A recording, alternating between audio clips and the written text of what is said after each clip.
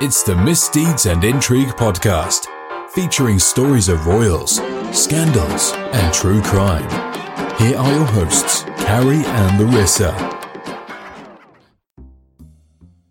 Hey, thanks for joining us. Real quick promise, please find us and follow us at Mistrigue Pod on Instagram, Facebook, and Twitter. We have curated content on Pinterest and Flipboard. Check out our channels on TikTok and YouTube, and if you would be so kind, like that famous prince we all know, please show us some love and rate and review us. Positive vibes only, right?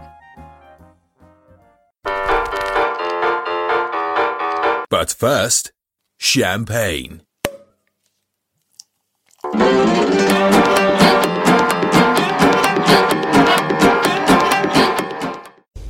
So how much did you, Prince Harry, know about Meghan? Had you seen her on TV? No, I'd never even heard about her until this friend said Meghan Markle. I was like, right, okay, give me a bit of background. what's going on here?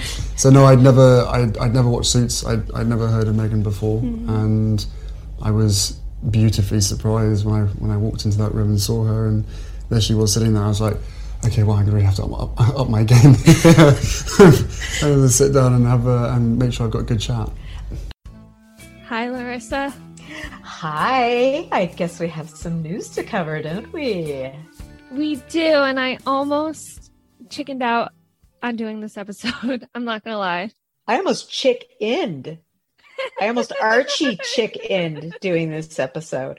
No, I'm joking. Yes. Okay, let's go. Let's go on with this. Yes, we will. And I feel like we have a couple points to make. We're not going to talk about the claims of racism within the royal family. I think that topic is very polarizing. Some would say that we have a duty to talk about that. Some would say that it's inappropriate for us to talk about that. I'm only in a place right now where I feel comfortable expressing my feelings based upon my experience of being in an interracial relationship. A divorced woman going into relationships, a woman in the military and working for the government.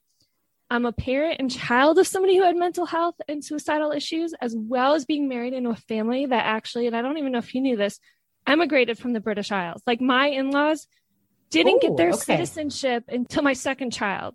So I feel like I have a varied amount of experiences that I feel comfortable with, but I'm not comfortable speaking on the racism because I want to be respectful to those that would say that I should to combat it, or those that say that I don't have a right. Yes.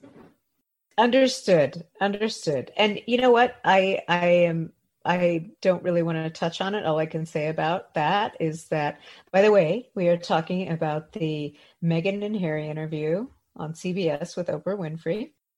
All I can say is if they experienced racism in the royal family, then it was right for them to leave. And they should have left and got out and not looked back and, just leave that family alone if that's the case. That's my take on it. That's it. Where you said, doesn't the Queen get to do what the Queen wants to do? He had made several attempts to see his grandmother. Yes, and I think that was such an important story to be shared last night. In the process of trying to edit this 3 hours and 20 minutes down to an hour and 25 minutes, I'd said to my team, the most important question to be answered here at the end of this show will be, why did they leave? And I think the stories about being blindsiding the Queen were very, very damaging to them and also hurtful because they understood very clearly that there had been months and months of preparation before they actually moved to Canada.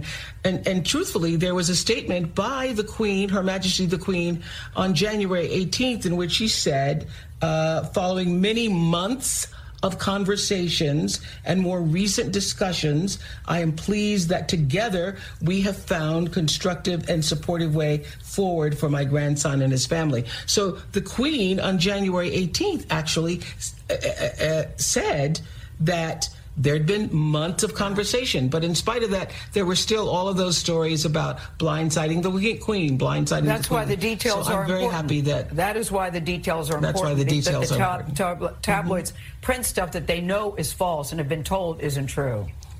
But Oprah, it's also right. The question remains why the Queen cannot dictate who she sees and when she sees them, and it seems to come back to something that Meghan pointed out early, that there's the family and then there's the institution, and you were constantly trying to probe the difference between the two. What did you take away from that? I took away from that there are, as Harry just indicated, there are people surrounding the family who are advisors to the family who have been there for a long time, and that's a part of the hierarchical structure, and those people have a lot of influence and also input. You mentioned last night, Oprah, that you watch The Crown. I do too. You get a sense of that in The Crown, that actually there is almost kind of like a deep state within the monarchy that actually runs the monarchy. Followed the royal family since Harry and Wills were in school. I actually had a crush on Prince William, and I fantasized that I had a chance with him, even though I was a couple years older. Then I switched to Prince Edward, even though he was much older than me. Then he got married to Sophie Rice-Jones. So I basically was left out in the dust because Harry was just too young for me. Yeah. So I feel like I have lots of years of research I have done on this, and I'm not saying that everyone in the royal family is perfect. I was telling you, Princess Michael of Kent, I'm not a big fan. Prince Andrew, not a big fan. So I'm not here to be a royal apologist. I just thought we would talk about some points. Okay. Let's do this. I like it. Where do you want to start? But let me start off by saying the makeup was different. Yes, I was really surprised her eye makeup would look. Yeah, she went very heavy. Oprah and Meghan both went very heavy, almost like when Diana did her interview. Yeah, she went very heavy on the eyeliner. I've never seen Meghan look like that with that much makeup on. It was very weird to me because normally she's like very nude, bare, fresh face look. She looked great. She did. I love her. Very freckles. Different. Oprah in this whole thing was a little bit much for me. I'm just going to throw that out there, just a tiny bit much for me. But okay, go ahead. One thing I have to say again, I'm speaking from experience, and I say this with humor and I say this with self-deprecating. Watching it was a little triggering to me because I felt like it was when I used to have to go to therapy with my son throughout his teenage years weekly about him trying to explain away certain decisions that he made or what was going on. And then I was like defending like what I did. Now talk about my son. I will say, well, this happened. Yeah. And people will be like, oh, that's terrible for you as mom. And I'll be like, no, I just wish I had known this in hindsight, or I did this differently. That wasn't there. I wonder if it's because they're going through their journey still where they are not far enough away from everything to say, well, maybe we could have done this a little differently or done that. Or I wish, because there's always two sides. And then there's like the truth in the middle, or there's something that we take ownership of these experiences by also owning our role into things. And it's very freeing at times. I think that's going to take a while for them. Yeah. And I just see it with humor because sitting there, I was like, oh my gosh, I feel like I'm listening to my son right now. Like it's bringing me back to therapy again. You know, what's weird is like, you can tell they love each other a lot. You definitely can. It was really weird though. He kept on playing with his ring nonstop. I'm like, stop touching your fucking ring. Stop it. That gives him comfort. That's what they say, the body language people. Same with the way that she held his hand, or you'll see other times where she rubs his back. She's very motherly with him. I wonder if he calls her mommy at home. I think her comfort was the baby bump for sure. Yes. His was the ring. Hers was the baby bump. But on the lines of, are we getting into the mental illness issues right now? Yeah. What I was going to say is we build up our icons here in the news only to tear them down eventually. So they are human, just like everyone is human. There is no perfect. Even some of the most people that I admire politics-wise, like we're all human. So I just hope that doesn't impact their mental health when that pendulum swings or is not so extreme right now. Okay. So, I mean, I was a real fan. I was a real fan because I covered the wedding for the Anglophile channel. And at the wedding, there was nothing but peace and love. Everyone was happy for them. everyone was so happy. They brought their own preacher in. I mean, that crowd was so in love with them. Her mom was gorgeous and like just graceful, had so much grace.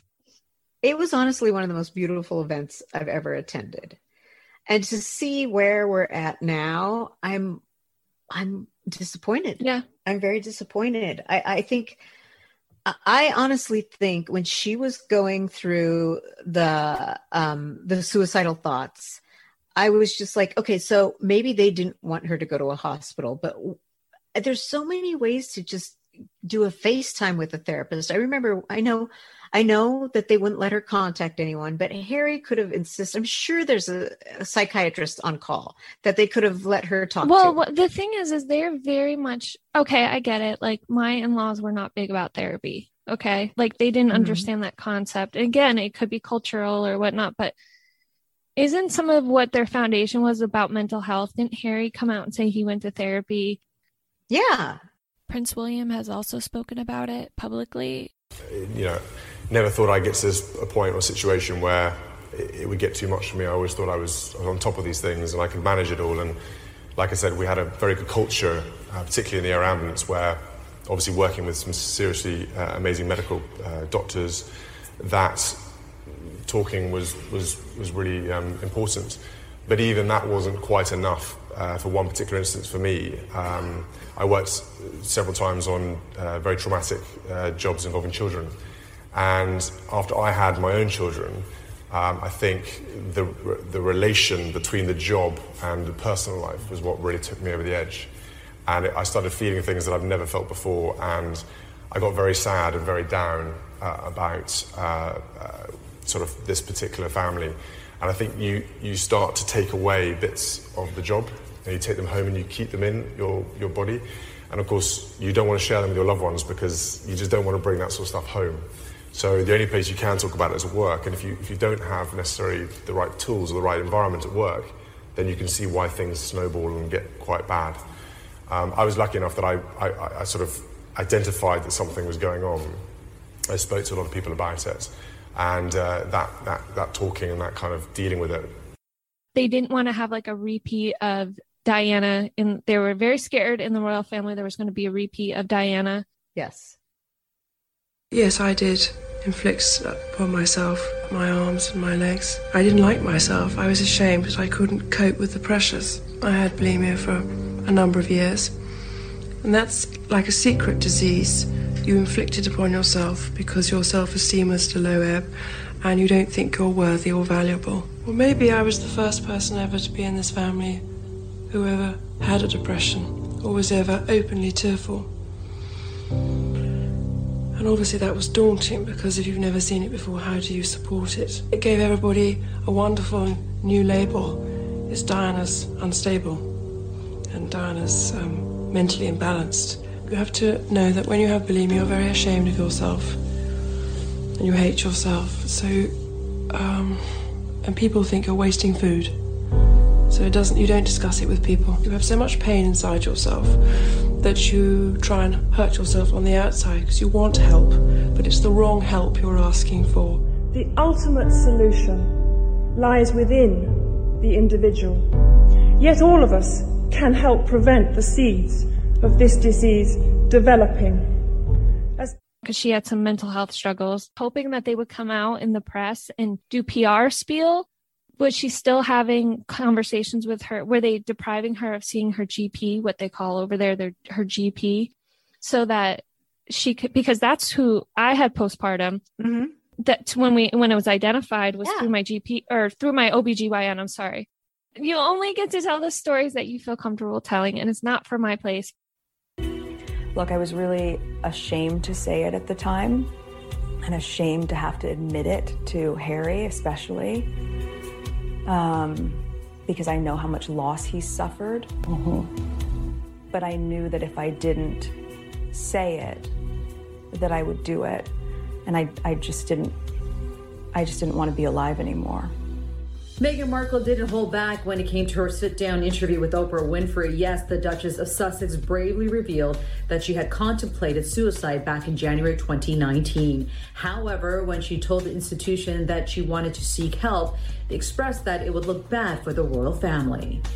I went to the institution and I said that I needed to go somewhere to get help. I said that I've never felt this way before and I need to go somewhere. And I was told that I couldn't, that it wouldn't be good for the institution. The former Suits actress then explained that the following day, she and Prince Harry attended the Cirque du Soleil show at the Royal Albert Hall. Despite the fact that the Duke thought that Meghan shouldn't go, she said that she couldn't be left alone. And that picture, if you zoom in, what I see is how tightly his knuckles are gripped around mine. You can see the whites of our knuckles because we are smiling and doing our job, but we're both just trying to hold on. And every time that those lights went down in that royal box, I was just weeping.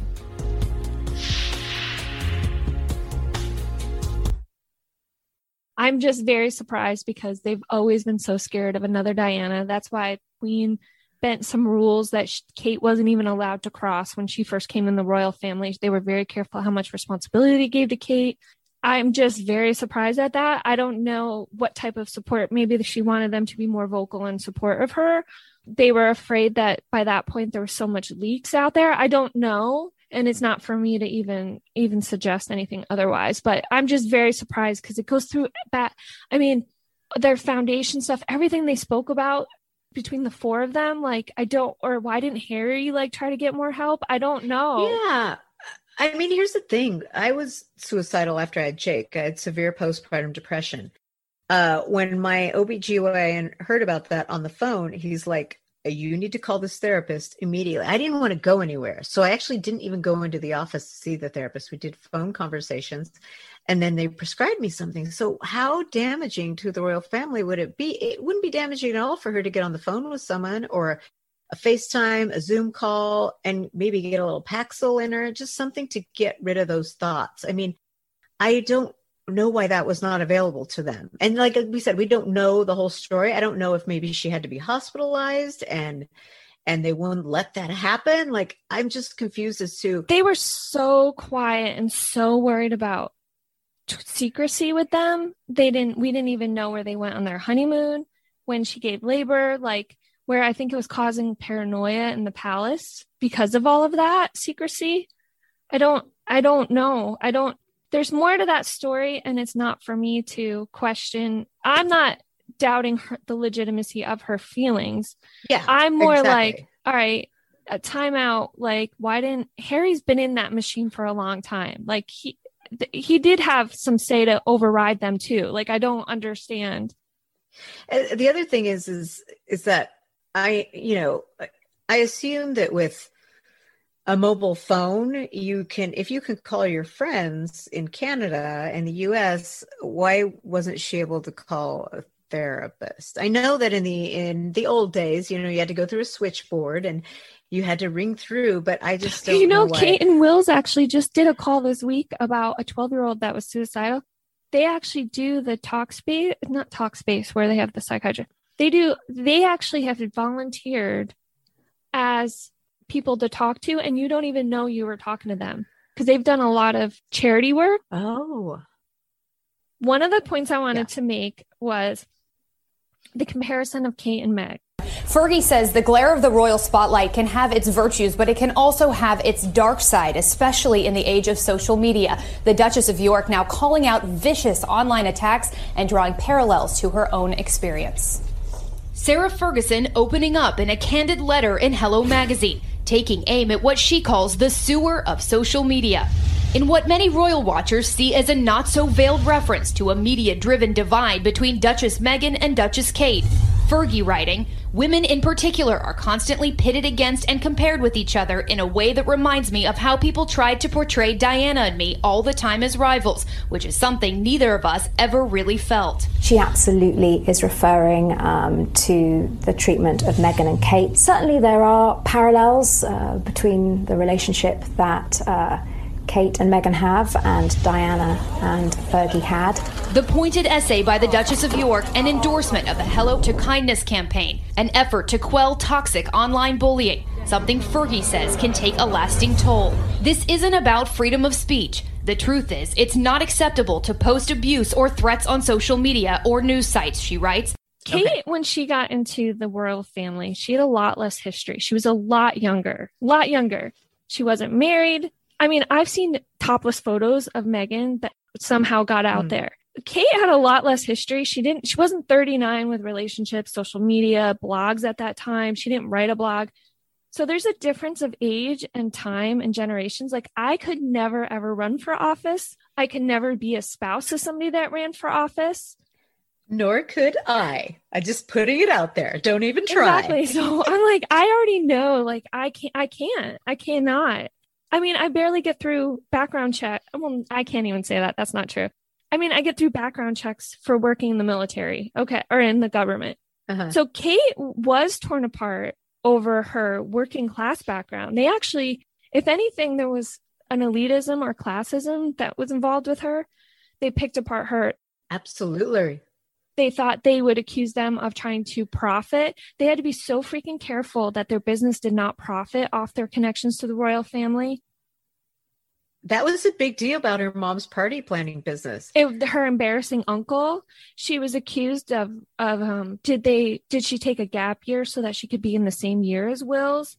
She had to watch Will's be flirty because they were, college sweethearts. So they were off and on, and he was with other girls. I mean, there's some embarrassing video of him out there, like dancing with other women.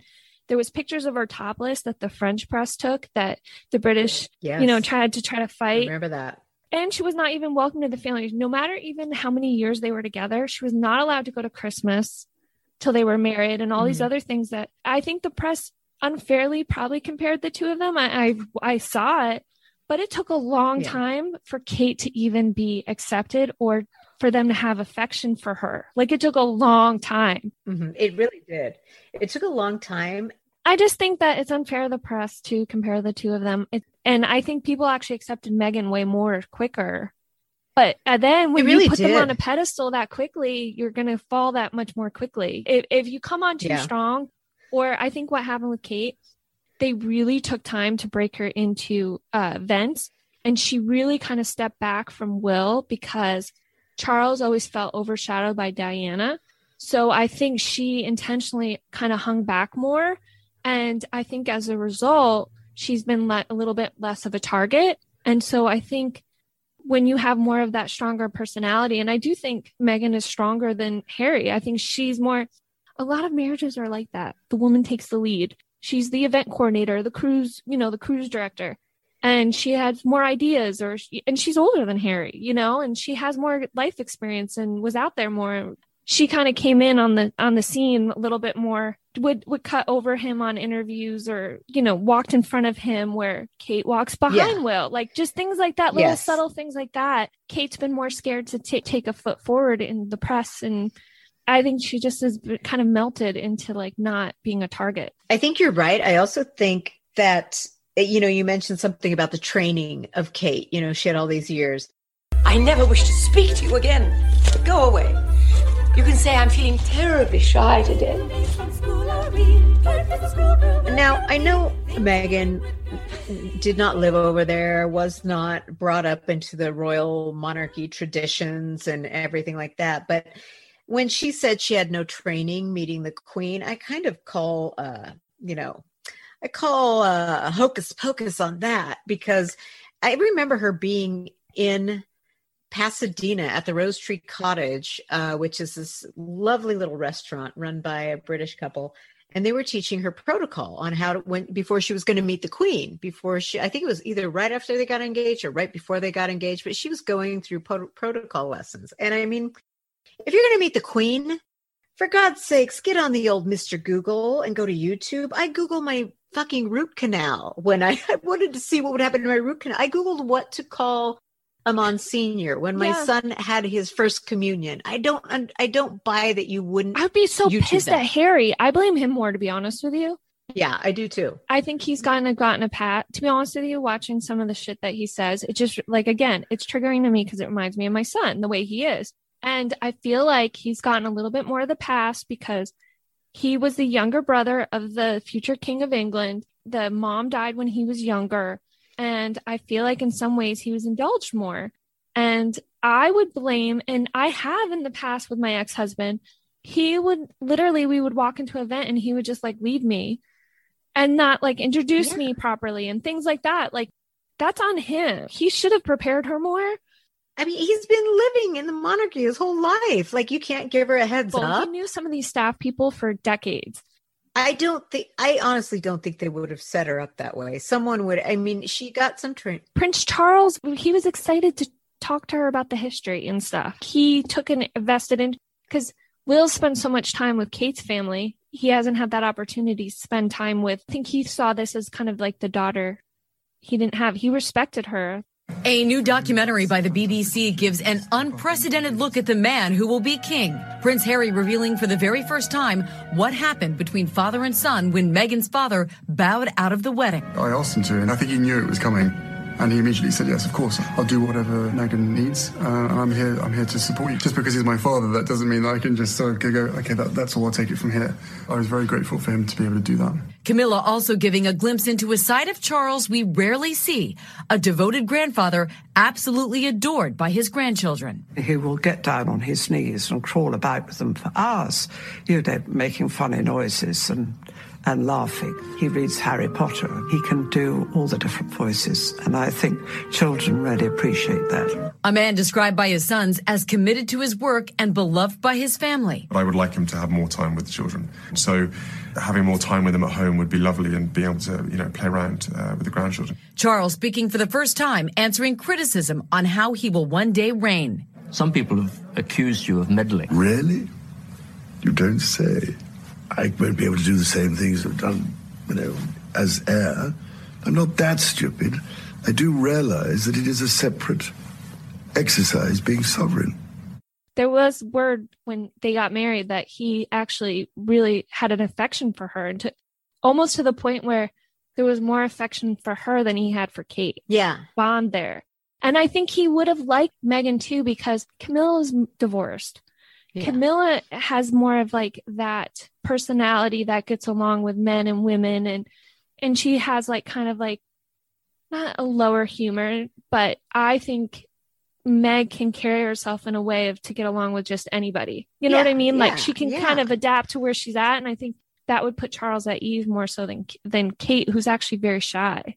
Yeah, I mean, that's just it. I think everyone was really drawn to Meghan, and I remember in a part in the interview where they were saying, Harry was saying, she's such an asset to the crown. I mean, she was an asset. She could bring in all these people, and, everyone loved her. And that kind of made me realize that, yes, and if it resulted in more monetary benefits, that would not benefit you guys. Like, no, Meghan's magnetism doesn't do them any good unless they're on their own. Yeah, I agree. Think they realized that because they copyrighted and trademarked stuff very quickly after the wedding. And I've never heard another royal couple trademarking their names. So I don't think any of them even trademarked it, have they? No, I think what it is with them too. I mean, changing a tea towel over there or changing where the postcards are is a big deal in the castle gift shops. I think that William and Harry were almost treated like equals up until they got to pick their careers. Like Harry got to go to war. They were not going to let Will go to war.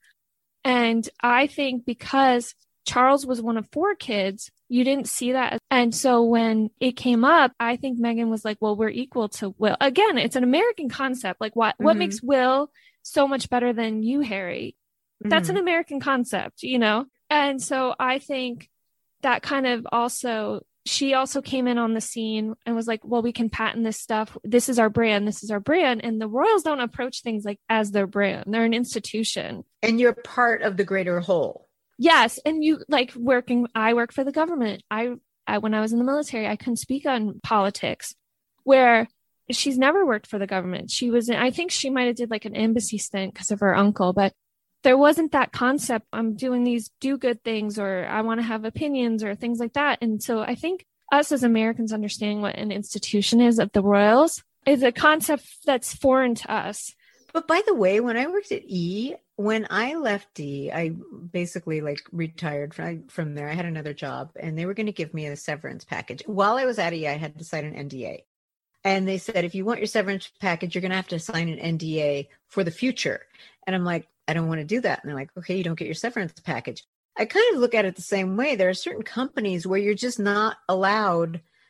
There are certain companies where you're just not allowed to talk about that company, whether you're with them or when you leave. And it's like the monarchy is a company. They're like, it's almost like the military or any other highly guarded company. I'm sure Google has it. I'm sure there's a lot of companies had it, that they just don't want people talking about what goes on behind closed doors. And that's the monarchy. So I don't think it's terribly far-fetched that they would not want her to talk about what goes on. Yeah. And they don't comment on a lot of low base. Even when there was rumors of Will's cheating on Kate, they did not comment on it. Part of the institution is the mystique is to rise above in the heritage, and we're not going to lower ourselves. And American politics and American celebrity, we're all about oversharing, or we're going to find out the truth. And I mean, they had LA PR company that they hired as soon as the wedding hit. And I think the British press were thrown off by that. I think they were thrown off by the private jets. Wills and Kate, they fly on commercial airlines with their kids. Which is a nightmare in itself, by the way. The RAF just got rid of Queen's fleet of planes. I mean, they made fun of Randy Andy, and Air Mile Andy had to mooch off of a sex offender to get on a plane. Yeah. Exactly. That's what was going on. And so you have him mooching off of millionaires. Then you have Meg doing it with Sarah John. Ferguson doing. I mean, they all tried to do it at one point or another. It's like, oh my God, whose jet can I get on next? I think that was kind of putting them off. Is like, okay, you're patenting products now, which is a foreign concept to them. Here, it's normal. Yeah. You are taking private jets for people that we think that you're not friends with. They didn't like it when Andy did it. They thought Sophia Rice-Jones took forever for her scandal to pass, years, because she tried to sell her PR contacts and she was caught on tape doing that. I think there was a sensitivity to them, like, hey, wait a minute. You're telling us about the environment, but then Harry's like, well, I need to protect my family and put them on a private jet.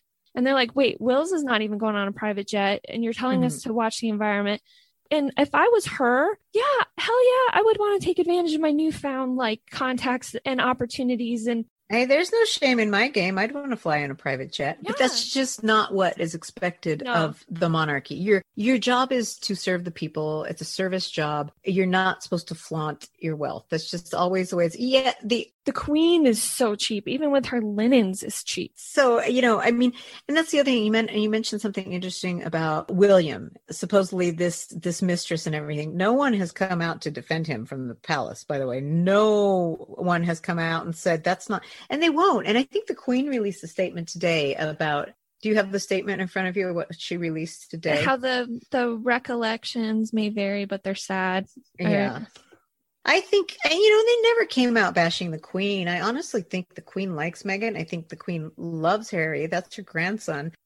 I just, there had to be something going on that we didn't see. I honestly think it's more the tabloids and maybe some haters.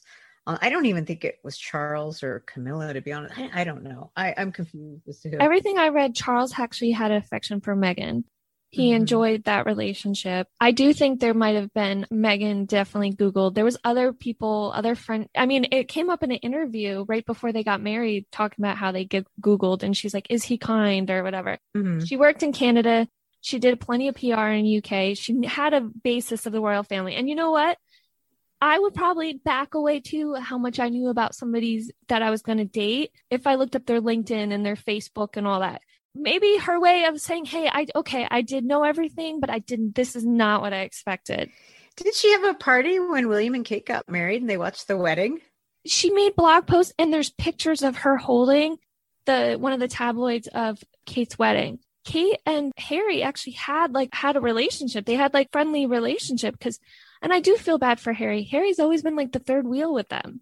I think it's incredible how strong and how you've been able to cope, really. And I put that down to your really early years, childhood experience, but also the relationship that you've got. You're amazingly close. Yeah. And yes, you know. Most of the time. No, but it's you know, and some families sadly aren't as lucky as you guys have been, and being able to share things. But we have been brought closer because of the circumstances as well. That's the thing. Yeah. You know, you are, you know, uniquely bonded because of what we've been through. Yeah. But you know, even Harry and I, over the years, have not talked enough about you know, our mother. You know, we've never enough. Has doing this campaign sort of made you realise that? Yeah, I think so.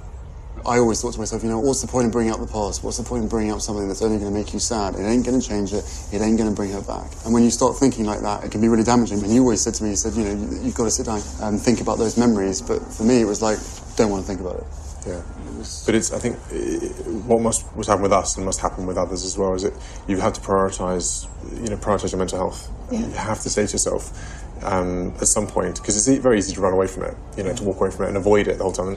You know, someone has to take the lead and has to be brave enough to force that conversation. Yeah, that's true. That's true. When they were like hot and heavy and having the babies, it was like Uncle Harry, and you know, he was the third wheel. Harry was the third wheel, but he really got along with Kate and William. I mean, they were like the dynamic, you know, trio for a while there. And it's to me, they were even stronger when Meg joined them, you know, Meghan. I think, if anything, if I was Kate, I would have been happy for Meghan to join, because Kate doesn't want to do a ton of appearances either. She was also pregnant with her youngest, and she has a lot of illness when she's pregnant. So, but I do think they were a little bit more guarded. She is shyer. There's also a concept of being a little standoffish when you first meet certain people in the UK, coming on too strong. I also think that there was a distrust because Meghan is a little bit more polished and had a little bit more contacts than I think Kate did, or some of the other people that have married in the family, except for Sophia Rice-Jones actually was in PR. And I think there was a little bit of distrust of her because, like Jessica Mulrooney and stuff, there was stories that were leaked in blogs in Canada that were friends with Jessica. I mean, there's pictures of Meghan, Jessica, and some of the gossip columnists sitting at tables. And those were from her Hollywood days. You wanted to get into the press. You wanted those stories out there. And so I think maybe there was like a little bit of a distrust, like the story of like she was taking some photos at the house of the kids without permission and things like that. So do you know why Meghan and Harry invited like celebrities they didn't know to the wedding? Was that like a palace thing? Did they make them invite George Clooney and Oprah, or them? No, that was their guest list. That's my thing. I was going to say about the wedding. Good for them if they got married in the backyard. Apparently that wasn't even a real wedding. I'm not even going to doubt their honesty. Some people are really pissed about that because they had fought to have the same budget as Will and Kate with inflation. That stuff doesn't bother me, but at least own it that you had a spectacle for the people, that because you did invite all those celebs, and there was a lot of hurt feelings that Harry's friends were not invited to the party that evening, the personal family party. But the celebrities were. Yes. Yeah. And that's the thing, is the British press are jumping all over this. And that's why I said, even during the interview, some of the points I totally like are just like, she is an only child. 7 years difference or more, you are an only child. Like, I would be so cringy. I would cringe who would come out for me. Same with like me being the age I am and marrying into the royal family, but at least own some of it. Like, hey, guess what? We did want to have a big pomp and circumstance, but we also did something private too, because we wanted to remember our relationship. That part, I was like, really? Like, you're just basically explaining away every negative press thing you got without even trying to own at least some of it. No, and it's not our decision to make, right? Even though I have a lot of clarity on what comes with the titles, good and bad, and from my experience, a lot of pain. I, again, wouldn't wish pain on my child, but that is their birthright to then make a choice about. Okay, so it feels to me like things started to change when you and Harry decided that you were not going to take the picture that had been a part of the tradition for years. And we weren't asked to take a picture. That's also part of the spin that was really damaging. I thought, can you just tell them the truth? Can you say to the world, you're not giving him a title and we want to keep him safe, and that if he's not a prince, then it's not part of the tradition? Just tell people and then they'll understand. But they wouldn't do that. But you both obviously were aware that that had been a part of the tradition, and was there a specific reason why you didn't want to be a part of that tradition. I think many people interpreted that as you were both saying, we're going to do things our way, or we're going to do things in a different way. That's not it at all. I mean, I think what was really hard, so picture now that you know what was going on behind the scenes, right? There was a lot of fear surrounding it. I was very scared of having to offer up our baby, knowing that they weren't going to be kept safe. You certainly must have had some conversations with Harry about it and have your own suspicions as to why they didn't want to make Archie a prince. What are those thoughts? Why do you think that is? Do you think it's because of his race? So the last point I wanted to make before people totally hate us, I think that like this whole streamy thing, again, Harry, I feel like kind of buried, kind of negated stuff she said, because he's like, oh, we didn't even think about it. Somebody told us. No, we heard you at Lion King trying to get your wife a job with like the head of like Disney Studios. Like, like he, I feel like kind of made, he was not as polished. Do you know what I mean? So he's like, oopsies, I forgot about that thing on the internet, that lasts forever. And like I said, some of this stuff, I really actually blame him more for some of this situation than I actually do, Meghan or whatever, but the title situation. Okay. Yes. Let's go over this prince and princess thing. She kept talking about the security, the titles, and then the race thing was all wrapped up in one conversation, which I think are 3 separate conversations. Yes, they are. And the grandfather of Queen Elizabeth made these articles saying that only if you're descended, and I'm going to I'm trying to streamline conversation and really put it in layman's terms, but some of it might sound incorrect verbiage, but the gist of it is, if you're directly descended from the monarch, you can have the title of Her Royal Highness or His Royal Highness. Because think about it, Queen Victoria had a ton of kids, okay? And then like Prince Charles, because of money, because they're trying to really cut down on money and all that, they're trying to streamline the monarchy, because think about it, Prince Charles had 3 siblings. There's so many extra kids, all that. Yeah.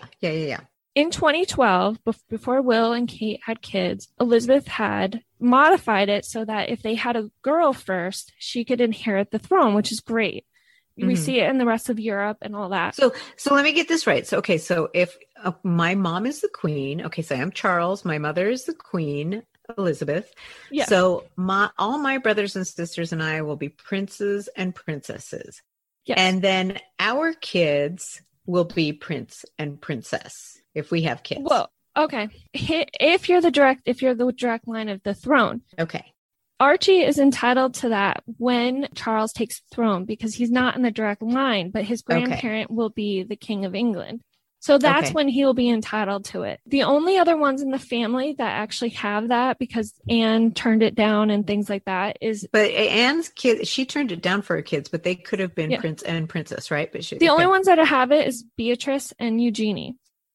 Daughter, Princess Beatrice. Granny and her sister played here growing up, and we've been lucky enough to play here, and cousins and second cousins, and it's a big family treat. It's the most glamorous Wendy house ever, but it's really beautiful, and what you're seeing it as now is after sort of a year renovation. Now, this whole thing about the security detail thing. But Eugenie's new son will not get a prince title, right? No, and they turned it down because sometimes the queen can also gift these upon marriage. But Edward, for instance, he doesn't even have a dukedom. His nephews actually outrank him. Oh, wow. When you look at the titles, he's not a duke.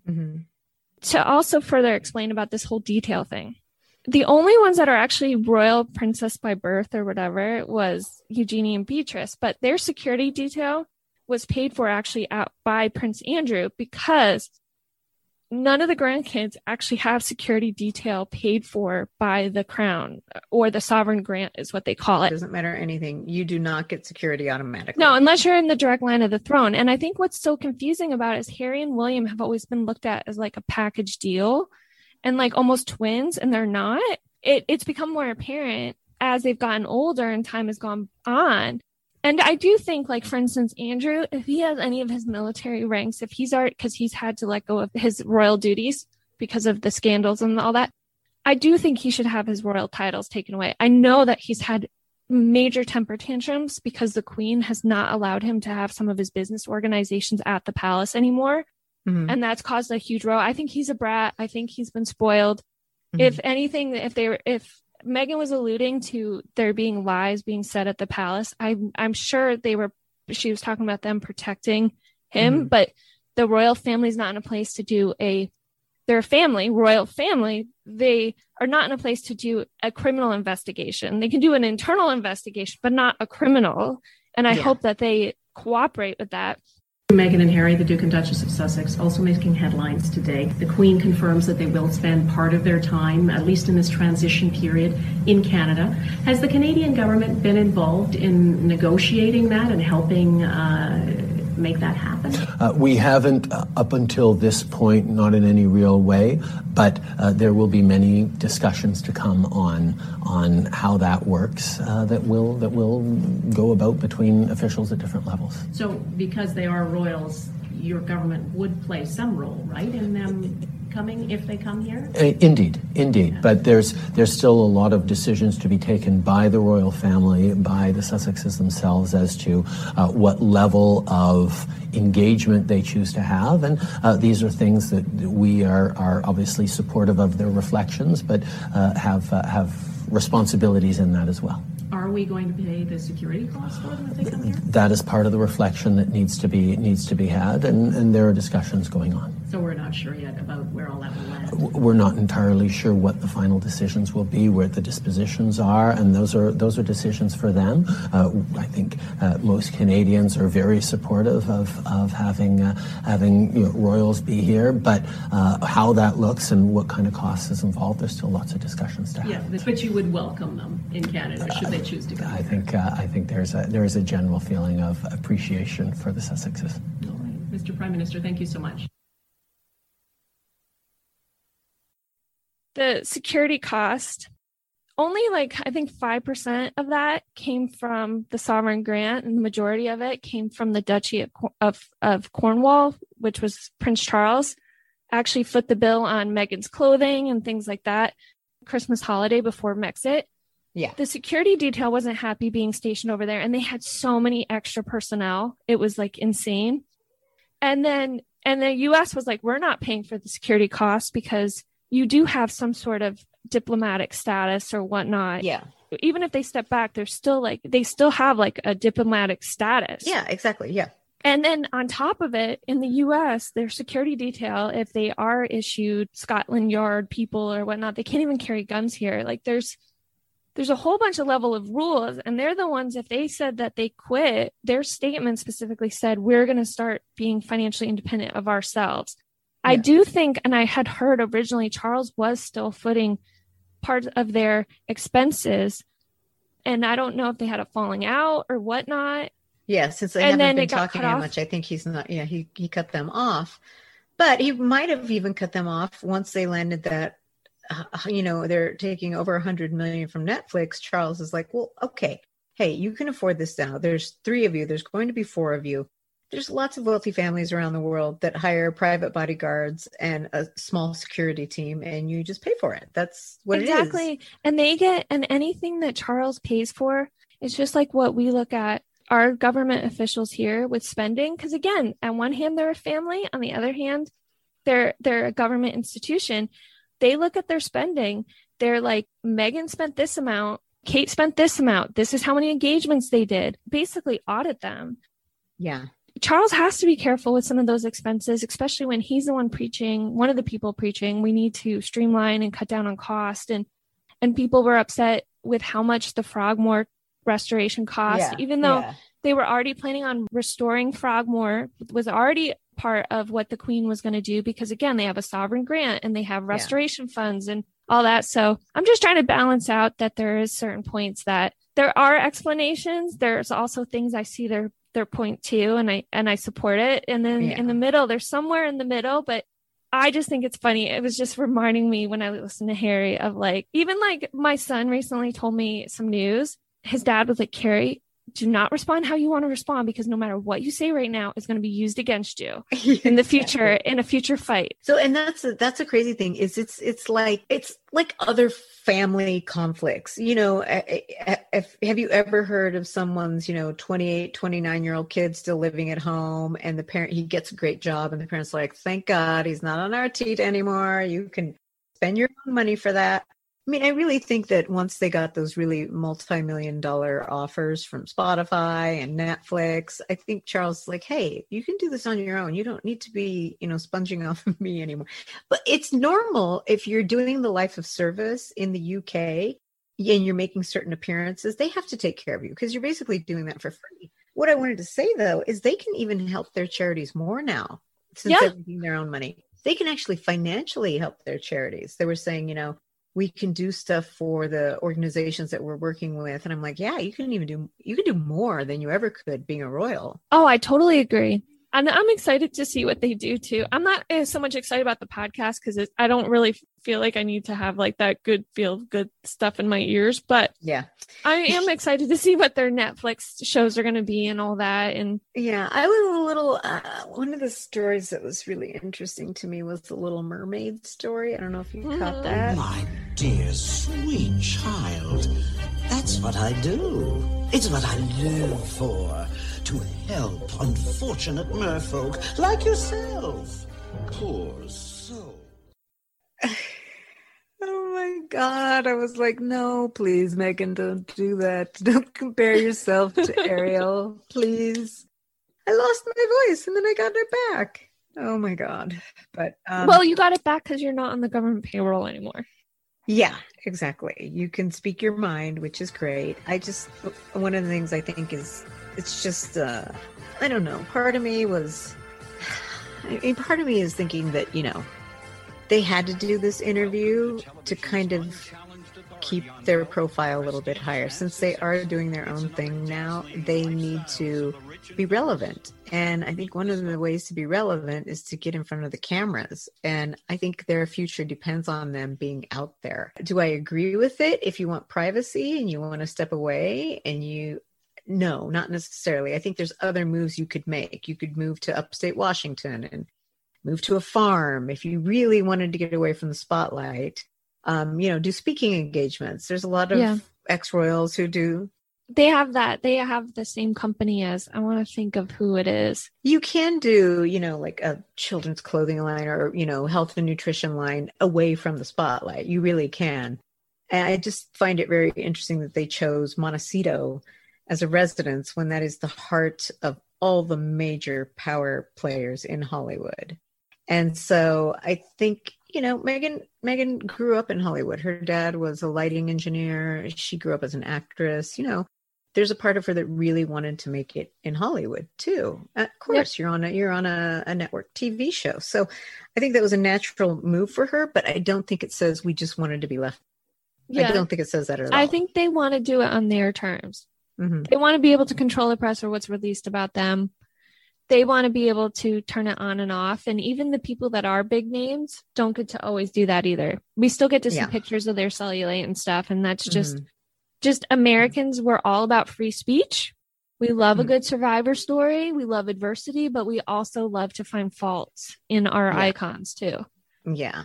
I mean, you can't please everyone. And when you're at the top, you realize that you're like, I can't be all things to all people.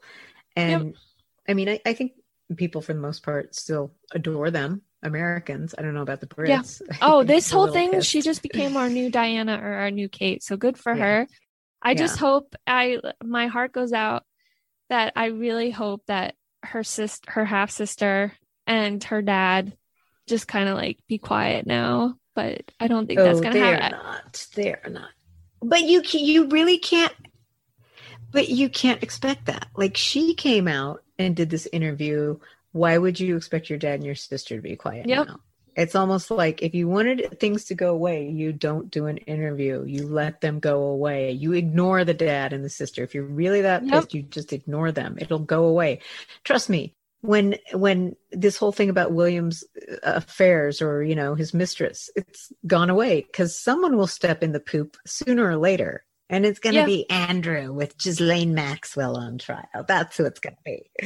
I think what they said is they hope that out of this interview that we can see that we can move on, or we have a reason to go on living. We're supposed to take inspiration from it.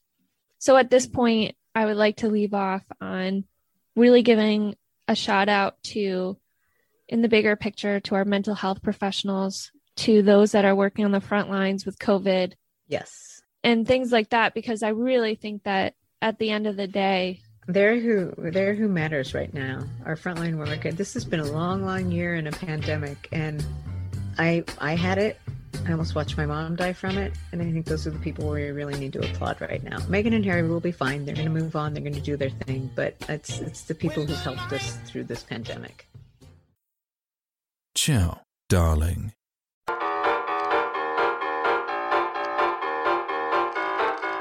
Still too early to go to Tiffany's. I guess the next best thing is a drink.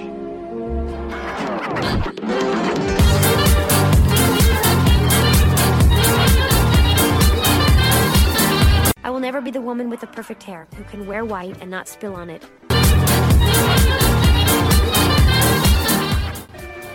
All right, Mr. DeMille, I'm ready for my close-up.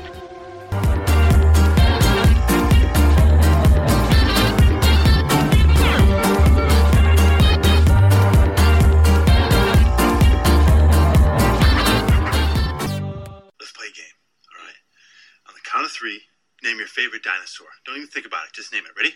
1, 2, 3. Hey, it's me again, and you thought you probably had enough of my voice by now.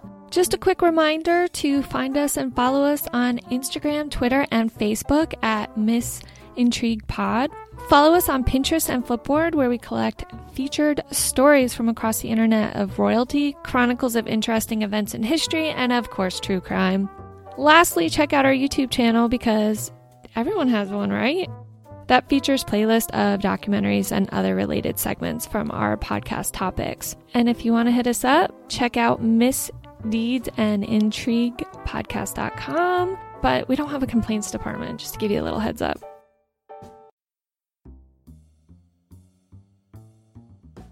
The podcaster or authors assumes no responsibility or liability for any errors or omissions in the content of this podcast. The information contained on this podcast is an as-is basis with no guarantees of completeness, accuracy, usefulness, or timeliness. A reasonable amount of effort was made to deliver precise data. All views expressed by the podcast hosts or guest co-hosts are their own and do not necessarily represent the opinions of any entity whatsoever with which Carrie, Miss Deeds or Intrigue Podcast, or Larissa have been, am now, or will be affiliated. The content of this podcast is for personal, informational, and entertainment purposes only, and is not to be viewed for commercial use. Miss Deeds and Intrigue Podcast respects the intellectual property of others. Any audio clips that were not generated by the podcast host or producer was pulled from the public domain, free use sites, and or from YouTube, or other authorized sites to gather information. The utmost effort was made to credit the author and or production. If at any time you feel that copyright was infringed, please email Carrie at MissDeedsAndIntriguePodcast.com, and immediate action will be taken to remove the audio clips that were present for entertainment purposes only.